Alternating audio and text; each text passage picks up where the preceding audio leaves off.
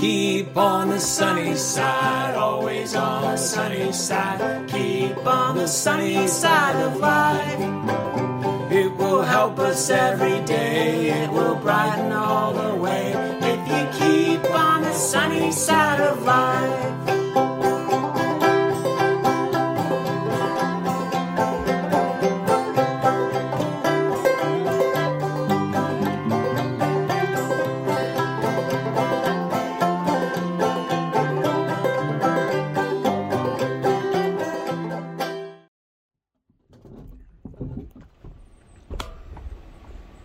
Hello there, my name is Joe Martin. I'm pastor at First Baptist Church in Toledo.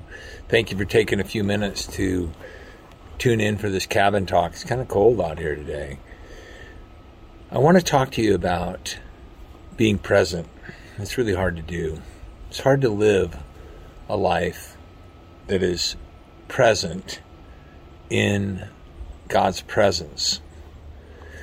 It's very easy today to be overwhelmed with all the information we have coming at us. You know, you're watching the news and you're listening to feeds and you're on social media. There's a lot of commentary. There's a lot of opinions. And it's easy to get into the mode of worrying about what will happen or being kind of catastrophic in your thinking, even in your conversations.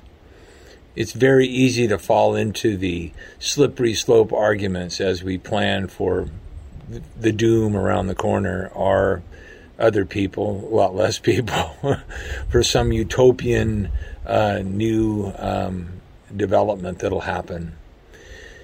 It's just difficult to be present. We're pulled in both directions. It's easy to be captured by nostalgia into the good old days syndrome, where we look back or we watch things or about the back in the day. Distance adds enchantment. It tends to filter out a lot of the nuance and a lot of the complexities. And yet, there is fear about the future. There is the good old days syndrome. And yet God warns us about this. He warns us about both errors. You know, he says, don't get wrapped up in worrying about the future. It won't change anything. It says, but seek first the kingdom and its righteousness, and all these things will be added to you. Matthew 6:34 says, and do not worry about tomorrow. It doesn't say you can't think about it or make any plans. It just says, don't worry about tomorrow, for tomorrow will care for itself. Each day has enough trouble of its own. But what we oftentimes, we're living actually in a reality that is not even there. It also says about the past, do not say, Ecclesiastes 7:10, do not say, why is it that the former days were better than these? For it is not from wisdom that you ask about this. Don't live in the good old days. But it is easy to get there. You know, the Old Testament, or the Torah, it celebrates people who are living in the present.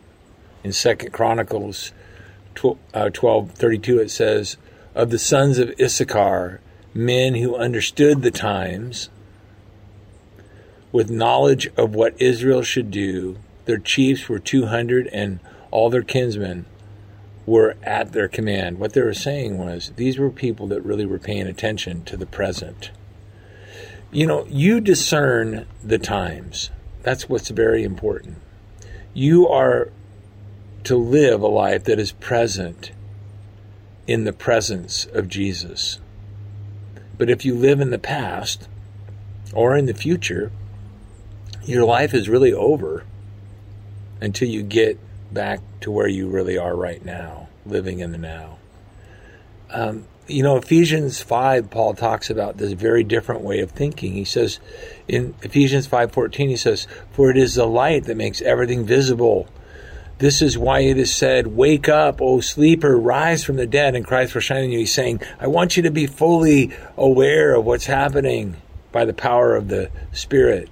Be careful then how you live, not as unwise, but as wise, making the most of every opportunity, because the days are evil.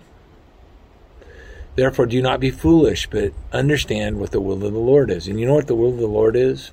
Do not get drunk with wine, which leads to debauchery, but be filled with the Spirit. Live presently in the power of His presence. This Sunday, I'm going to talk about a little bit of a different title, but it is How to Follow Jesus, March 2023. And why I wrote it in that way is it's about you living a life of discernment for right now, for this time right now. Yes, we can learn from the past. Yes, we should plan for the future. But life has to be lived in the now. We don't get to freeze frame our life, or we don't get to live in the bygone era that we've imagined, or in some catastrophic future that we fear. We are to live out the life of love in the present. And so I want to talk to you about it, and I really hope that you will come on Sunday. I really hope that you'll bring people on Sunday.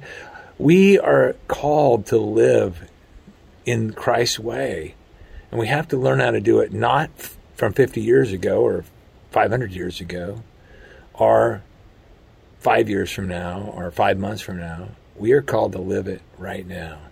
Remember, where does God meet us? God meets us in the present. He meets us right now. He is I am that I am. He is the one who is ever present. So let's be there. And you make it a point to be there. I'm looking forward to seeing you. Please share this with some other folks if you think to do so. And pray for us. Thank you. Thank you so much for just taking a few minutes to watch this video.